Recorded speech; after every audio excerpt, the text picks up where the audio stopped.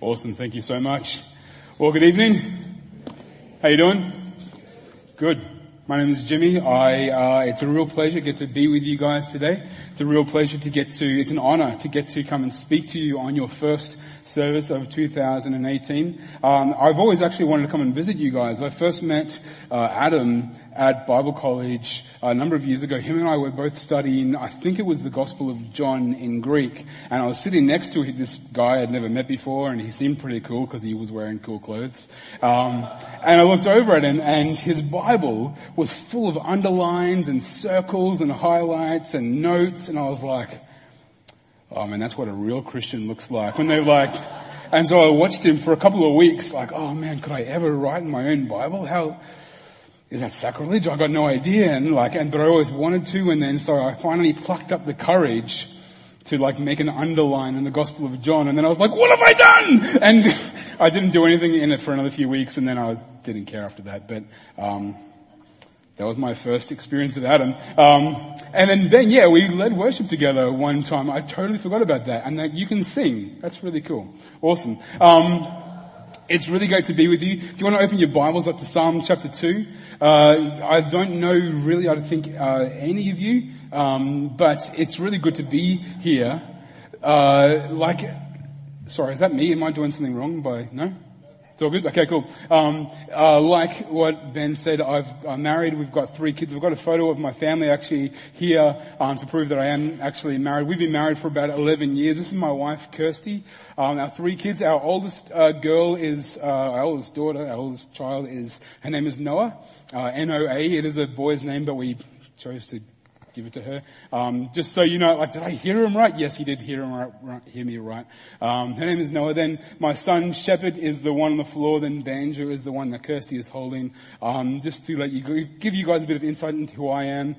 People often meet me and then they'll meet Kirsty and they'll say, wow, Jimmy must have a great personality, because I'm one of those guys who's totally just punching above his weight when it comes to the wonderful woman I got to marry. And so, that's my family. Yeah, Psalm chapter 2, that's what we're going to be looking at today.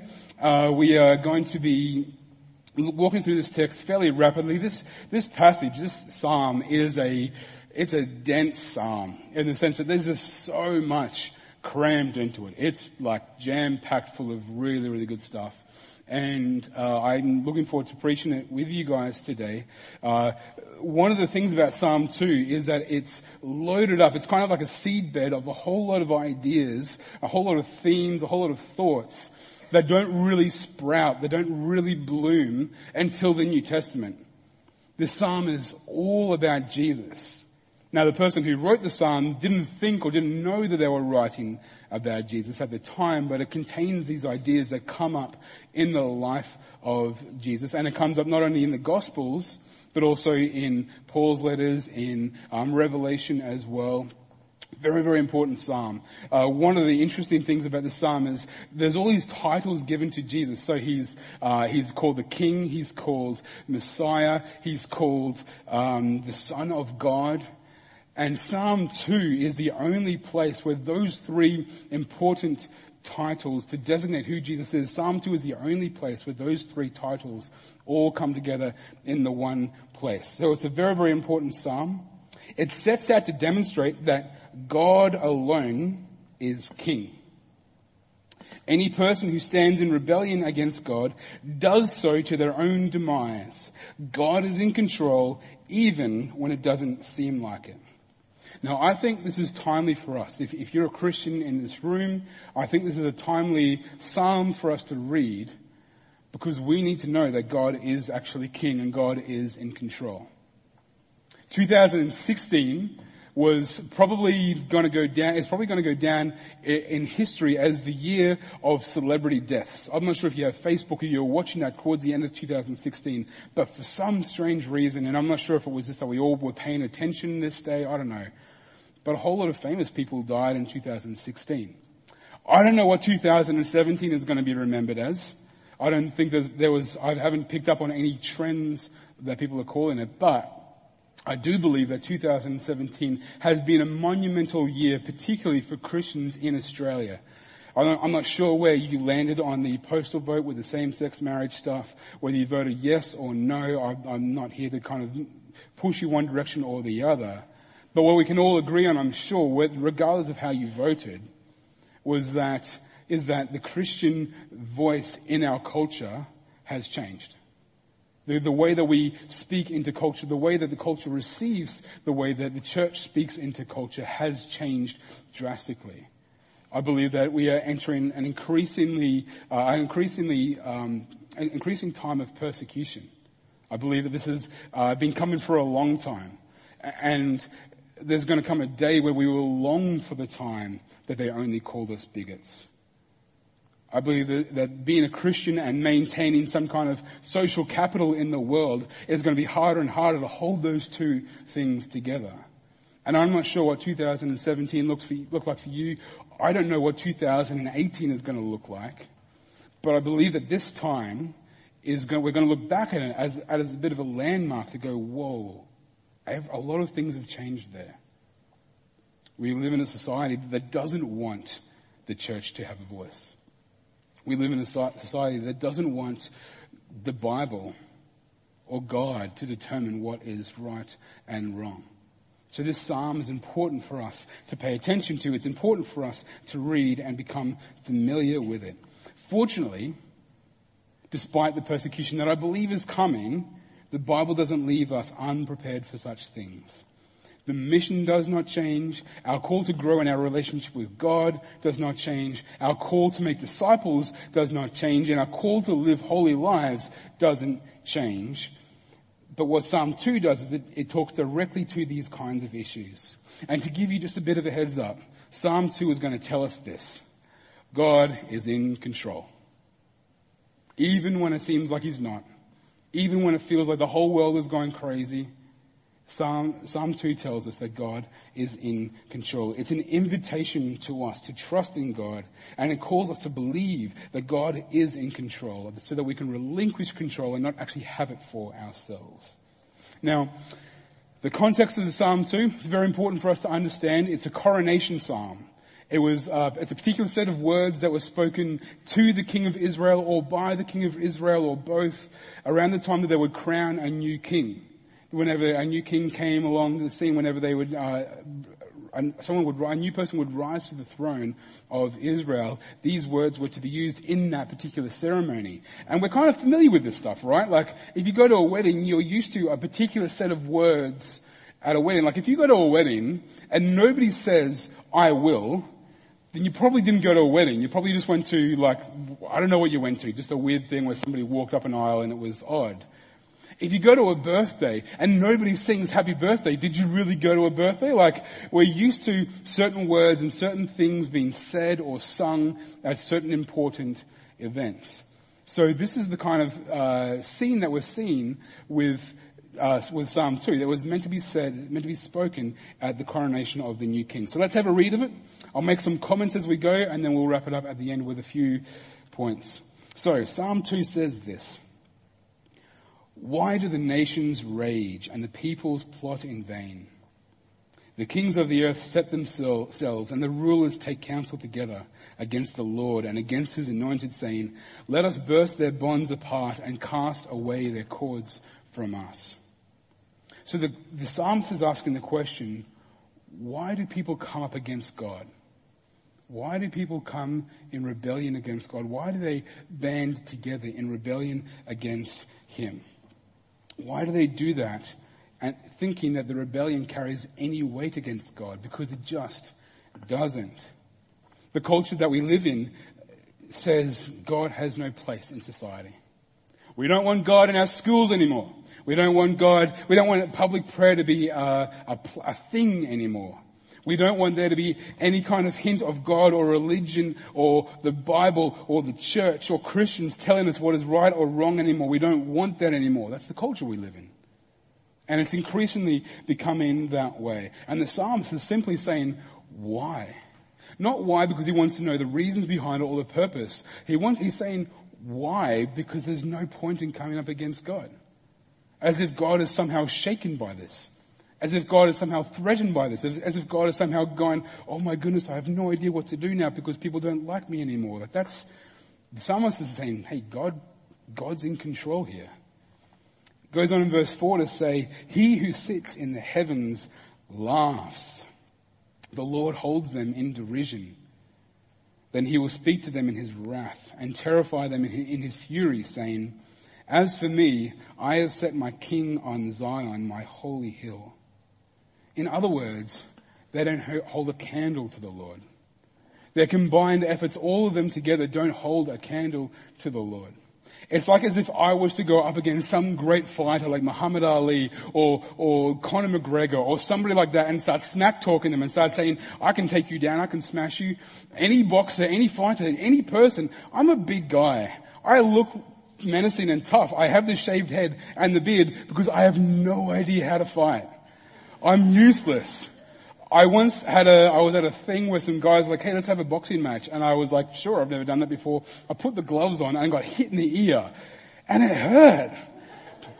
It sucks getting punched in the head. I'm not a good fighter. So if I was to go up against anybody who had any kind of experience of any kind of martial arts or boxing or training, any kind of hand-to-hand combat, I would be useless. So to throw my words out there and say, look how good look what I can do, all that kind of stuff, it'd be laughable. It's the same thing that's going on here. And just in case they thought that somehow God was weaker because they couldn't see him, God's words are this: I have set my king on Zion, my holy hill. I have established rule and authority and might and strength and my kingdom through the king who I've assigned to that place. Moving on, we hear from verse 7, the voice of the earthly king himself. He says, I will tell of the decree. The Lord said to me, you are my son. Today I have begotten you. Ask of me, and I will make the nations your heritage, and the ends of the earth your possession. You shall break them with a rod of iron and dash them in pieces like a potter's vessel. Okay, so these are some of the most theologically rich words that we're going to find in the Bible. I mean, the whole Bible's theologically rich, right? We all know that. But this is like, I'm preaching on Psalm 2, so I've got to say that about Psalm 2. It is really, really full on. And we're going to circle back to these a bit later. But if anything, what these words are trying to emphasize is just how ferocious and mighty and powerful and strong and incredible God is. So I brought along some props with me to make this point a little bit more drastic. Is that okay? You guys good with that? All right. By the way, playing banjo in church is rad. I wish we did it at our church. I'm just going to use your stool for a moment if that's okay. I hope I'll be careful with it. So the psalmist has used this language of a potter's vessel and a rod of iron, right? Actually, that's probably going to be better like that. Can you imagine? I mean, you don't have to imagine. You can see it right now. Like if I was to, now I'm not actually going to do it because this isn't my church. I did see a preacher do this once though, and the things went everywhere. The shards went of ceramic cup went everywhere, and it was in the carpet for a long time. So I'm not going to do that. But you get the point, right? That in what scenario does a ceramic mug and a mallet come against each other and the mallet loses out? Like you could line up 1,000 of these, 1,000,000 of these for 1,000,000 years and nothing would happen to the mallet. Over and over again.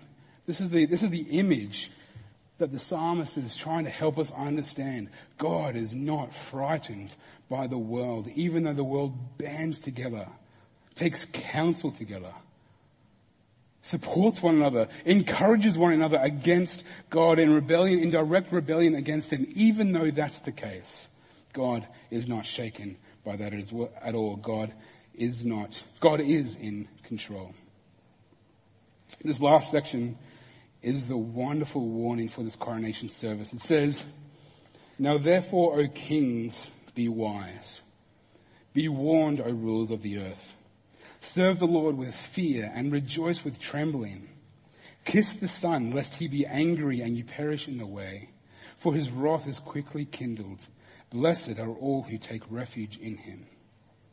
The point of the psalm is to help us to know that regardless of how much it might seem that the enemies of God are powerful and strong and in control, regardless of how helpless the situation is, God is the sovereign king who maintains his sovereignty, his autonomy, and his control over all things.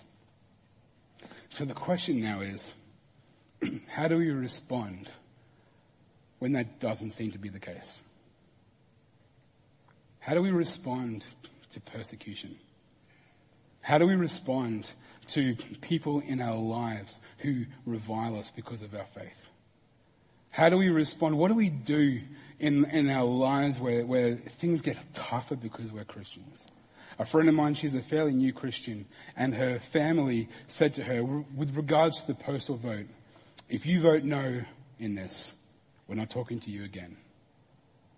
I mean, that's persecution, right? And she came to me, she's like, I've got no idea what to do. And it was a tough situation for her to deal with, to go through. What do we do in times like this? Well, fortunately for us, Psalm 2 is not just theoretical, it's practical as well. There's 3 things here that I believe Psalm 2 teaches us when this is the case. The first point is this: we need to know the fear of the Lord. The second point is that we need to look upon the Son whom he has sent. And the third point is that we are to take refuge in him. So first of all, we are to know the fear of the Lord. The idea of the fear of God, fearing God, is a strange thing for us to get our heads around because it's a fairly negative term. But the idea behind it is that there is no one as strong and mighty and powerful and sovereign and holy and glorious and wonderful and beautiful and amazing as God. And so our awe in the sense of having awe of something, our awe ought to be directed towards God and not towards anything else. The idea of fearing God means by fearing God, I don't have a fear of anything else. Namely, I don't have a fear of anybody else. Because when we think about it, persecution is, the substance of persecution is the fear of man. We're afraid of what people can do to us. We're afraid of what people can say about us. And if we fear God, if our awe is of God, if our affections are drawn towards him, then they're not going to be drawn towards other people. If they're drawn towards other people, then what people say about us is going to hurt us. What people do to us is going to affect us deeply. And we'll start to change our behavior. We'll start to change the way we act. We'll start to do things that we wouldn't normally do because we want to appease those whom we fear. But when we fear God, these things diminish. God doesn't call us to renounce the fear of mankind without fearing God first. God doesn't call us to go around and reject what people say about us without fearing him first. The call of the Bible is to fear God and not being consumed, not being hurt, not being crushed by what people say about us and do to us will come as a natural byproduct of fearing God. The first thing that we can take from this is that God has called us to fear him. So we learn the fear of the Lord by looking to his might and glory and strength and holiness and omnipotence and omniscience and all those words that the Bible uses to describe God. We look for that stuff in the Bible. So Jeremiah 32 tells us, it is God who made the heavens and the earth by his great power and by his outstretched arm. Nothing is too hard for him. Nothing is too hard for God. That's awesome, right? Daniel 4 tells us, all the inhabitants of the earth are accounted as nothing, and he does according to his will among the hosts of heaven and among the inhabitants of the earth, and none can stay his hand or say to him, what have you done? No one can go to God and say, what have you done, God? No one can hold God to account. He is above all things. Job 5 tells us that he does great things and unsearchable, marvelous things without number. Friends, we would do well to make 2018 the year that we grow in the fear of the Lord. The year that we don't just go to the Bible because I guess that's what we've got to do because we're Christians. We go to the Bible to say, God, increase my awe of you. God, increase my respect of you. God, increase my fear of you so that I might not be fearful of the things in the earth that seek to crush me, that seek to enslave me. The second thing that I believe this psalm tells us to do is to look to the Son whom he has sent. So if the previous point was about who God is, then this point is about what God has done. And God's strategy against these rulers who have come against him is that he says this in verse 6, I have set my king on Zion, my holy hill. So essentially what he's saying here is, I have set a king whom I have decided who will be king. God chose David to be king. God chose David to be the king of Israel during that time. And God chose David's family and his descendants to be the kings after him. God also chose Zion in Jerusalem, to be the capital of Israel. So when it comes to this king of Israel, even though he is the king of Israel, he is totally subservient to God still. Because God chose who it would be and God chose where they would operate. If somebody comes to me and tells me, this is your job, and this is where you do it, that person's my boss, right? Like, even if my title is called boss, that person is my boss, because they are the ones who have decided that. What the psalm is telling us is that God is the one who has elected David to do this. But the psalm also points way, way forward to Jesus. The psalm points way forward to Jesus because it talks about the Son of God. It is pointing to the fact that God sent his own Son to rule and reign on his behalf. So Romans 1 tells us that Jesus was descended from David according to the flesh, so a royal family, and was declared to be the Son of God in power according to the Spirit of holiness by his resurrection from the dead. So Jesus is the true Son of God that was promised in Psalm 2.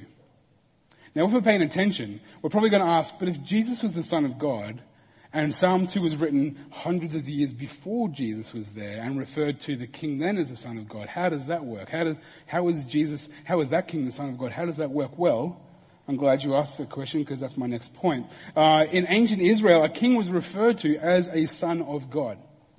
He was referred to as a son of God to emphasize that no matter how powerful he was always to be subservient to God.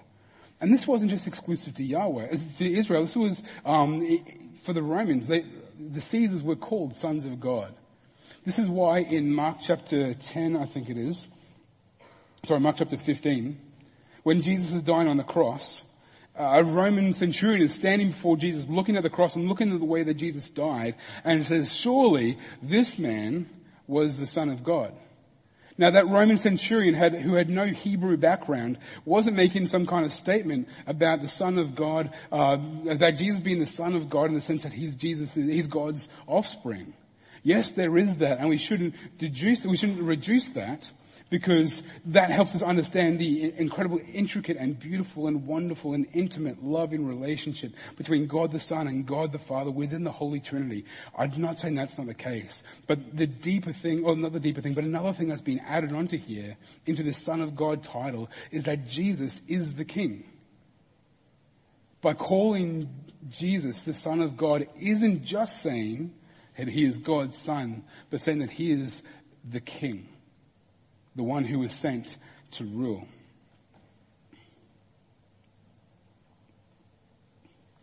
So what does this all mean? It means that God has sent Jesus, his own Son, to be the Son of God, to be the King. And his rule knows no end. His reign is forever. He will never be dethroned. Jesus is alive and he is the King. I don't know what 2018 is going to hold for you, but may we know that Jesus is the King. He sits on his throne and nothing is ever going to change that. And that's really good news. The good news of the gospel is that Jesus is the King. And he's come to establish his kingdom. He's come to rule so that other things won't rule us, so that we don't get ruled by other things. Why is this good news? Because of the kind of king he is. If we look at the Gospels, at the kind of king that Jesus is, we see that he is the servant king, the suffering king, who came not to be served but to serve and to give his life as a ransom for many. So, look at Jesus at the well in John 4, talking to the woman from Samaria. He's talking to this woman who's socially isolated, morally bankrupt.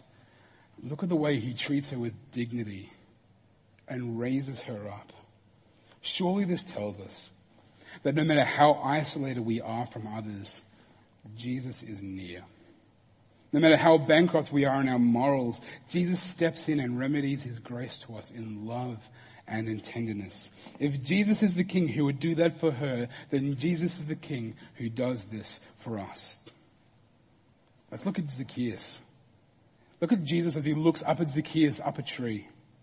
This is a man who has made his riches, who's become very, very rich by cheating his own countrymen out of their possessions. Look at how Jesus selects him out of the crowd and decides to share a meal with Zacchaeus. Surely this tells us that no matter how far gone we think we are, it's not too far for Jesus. If Jesus is the king who would do that for Zacchaeus, then Jesus is the king who does that for you and I. Look at Jesus on the beach as he makes breakfast for his friends. Peter in particular, who betrayed Jesus, who denied him not once but 3 times. Peter, who feared people, even a little servant girl, over the God of the universe. He's treated to breakfast on the beach by Jesus. Surely this tells us that no matter how significant or treacherous or personal our sin is, we cannot out-sin God. He has infinite love and grace and mercy towards us. If Jesus is the king who would do that for Peter, then Jesus is the king who would do that for us. This is the servant king whom we serve. And it's wonderful, wonderful news. So the last point is this. Take refuge in him. The picture that Psalm 2 paints is of this ferocious king who's mighty, who's like a mallet. And when mugs come against him, he smashes them. That's the kind. He's this big, ferocious, powerful God. It speaks of his judgment, speaks of his white-hot fury against sin in the world. And we might be forgiven to think that this is kind of a bit of a scary psalm. It's kind of scary for us because when we think about it, if we were to be cast into the psalm, then you and I, every single one of us in this room, would be amongst the kings and the nations and the rulers and the peoples who rage against God. That's where we would be. Without Jesus Christ reconciling us to God, that's where we would be. We deserve the punishment of God. We deserve his punishment against sin. But Psalm 2 doesn't end like that. It ends with what we can only call a beatitude. It says, blessed are those who take refuge in him. One of my favorite scenes in any movie is the scene between King Kong and the 3 dinosaurs in Peter Jackson's King Kong. I'm not sure if you've seen it. It came out like in the early 2000s, so there's been another Kong movie released since then. I haven't seen that one. I don't know if it's good or not, but the King Kong I'm talking about is the Peter Jackson version. And there's this crazy, crazy scene where it's King Kong, the great ape, the big gorilla, and he's fighting 3 Tyrannosaurus Rexes. So as a guy, I'm like, yes! That's all the things I want in a TV show. That's all the things I want in a movie. Just big gorillas punching dinosaurs in the face. It's excellent. And they're fighting over this woman named Anne Darrow, who King Kong had a little bit earlier taken as his, not as a slave, but as his captive. And she had escaped from King Kong. And as she's escaping him, as she's running away from him, she encounters these dinosaurs who want to eat her for lunch. And these dinosaurs are about to attack her, and she screams like anybody would in that situation. And then you hear King Kong, and he comes bursting through the trees and hitting his chest, and it's excellent. And they're falling off cliffs and falling down things, and they're like swinging on vines, and King Kong's just punching dinosaurs in the face, and they're biting his shoulders, and it's this huge, awesome, incredible, spectacular scene that you're just like, whoa, this is incredible. Like, it's absolutely amazing. And the idea of the scene is to show who is fighting for who and for what way. So the dinosaurs are fighting for Anne Darrow because they want to eat her. King Kong is fighting for her because he wants to protect her. And King Kong in his fury is punching and he's thrashing and in his might and in his rage and in his anger he's just destroying everything. And then it ends up with this scene where Anne Darrow accidentally finds herself, she's still not sure at this stage who she should trust between a gorilla and a dinosaur.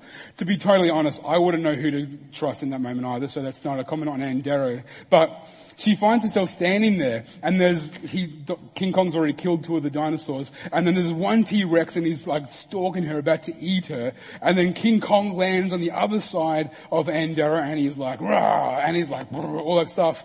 And Ann Darrow, in this moment, decides to side with King Kong. She realizes that King Kong is fighting for her good. And even though she's just witnessed this gorilla destroy and bring destruction to everything he's come up against, she looks at the dinosaur who is stalking her, and she starts to back towards the gorilla, towards her safety. The only place of safety, both from the dinosaur and from the menacing angry fury of King Kong, is actually close to King Kong. See, what Psalm 2 is telling us, it's giving us this idea of this God who's not as ridiculous as King Kong, but this God who is ferocious and powerful and mighty and strong and brings his swift, there will come a day where God will bring his judgment upon mankind. And Psalm 2 ends like this: blessed are all who take refuge in him. The only place of safety from the wrath of God is in God himself. See, when Jesus died on the cross and he hung there, taking that punishment, absorbing God's wrath upon himself, he opens this invitation to you and I to abide in him, to come and be in him, to come and dwell in him, to come close to him, and to come and be protected by him from the judgment upon the sin that we so clearly deserve. The wonderful thing about the gospel is that Jesus has presented an invitation to us to step into his kingdom and be God's kingdom people, to be God's children, and to be removed from for the wrath of God to be removed from us. This is the wonderful good news of the gospel of Jesus Christ. Blessed are all who take refuge in God, because the only place of safety from his wrath is actually close to him. The people who are safe from the swinging arm of judgment of the Lord are those who abide in Jesus. The invitation for today to you and to I is to abide in Jesus. Now here's the thing. Being the first service of the year, looking down the barrel of 2018, it's quite convenient for me to say, let's start this well, let's do this, let's accept this invitation of love and mercy and grace. The reality for us is that resolutions come and go, but that invitation is there tonight, and the invitation is actually there tomorrow as well. There's an invitation to you from Jesus to come and abide in him that's going to come to you tomorrow. And then on Tuesday, there's going to be an invitation from Jesus Christ to come and abide in him, to be excused from the wrath of God. And then on Wednesday, there's going to be an invitation from Jesus Christ to come and abide in him and to escape the wrath of God. And then on Thursday, and then on Friday, and then on Saturday, and then on Sunday, we're going to be back here at church and we're going to hear the gospel again. And we're going to hear, we need to hear the gospel over and over again, and to accept that invitation from Jesus to come and abide in him, to come close to him, to come close to the King of the universe who we're called to fear, and yet we are called to come and take comfort in as well. This is the wonderful God that we serve. So draw near to the servant King who loves you and who laid down his life for you. Let's pray.